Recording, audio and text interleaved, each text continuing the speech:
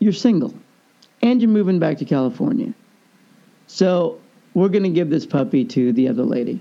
And so I just see my puppy giving me a look like, come on, Dad. Come on, Dad. Pull something out of your hat. Don't go out like that.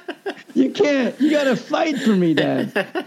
So as the lady's leaving the office, I notice there's a pack of Marlboros in her shirt pocket. Oh, man.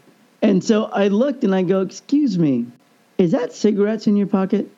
And then the lady's like, oh, yeah, absolutely. No hard feelings. Do you want one? And I said, I do not want one because I do not smoke. If that puppy were mine, he would live his entire life in a non-smoking environment. Oh, man. Boom, man, that did it. The lady's like, you know what? I'm giving him his dog.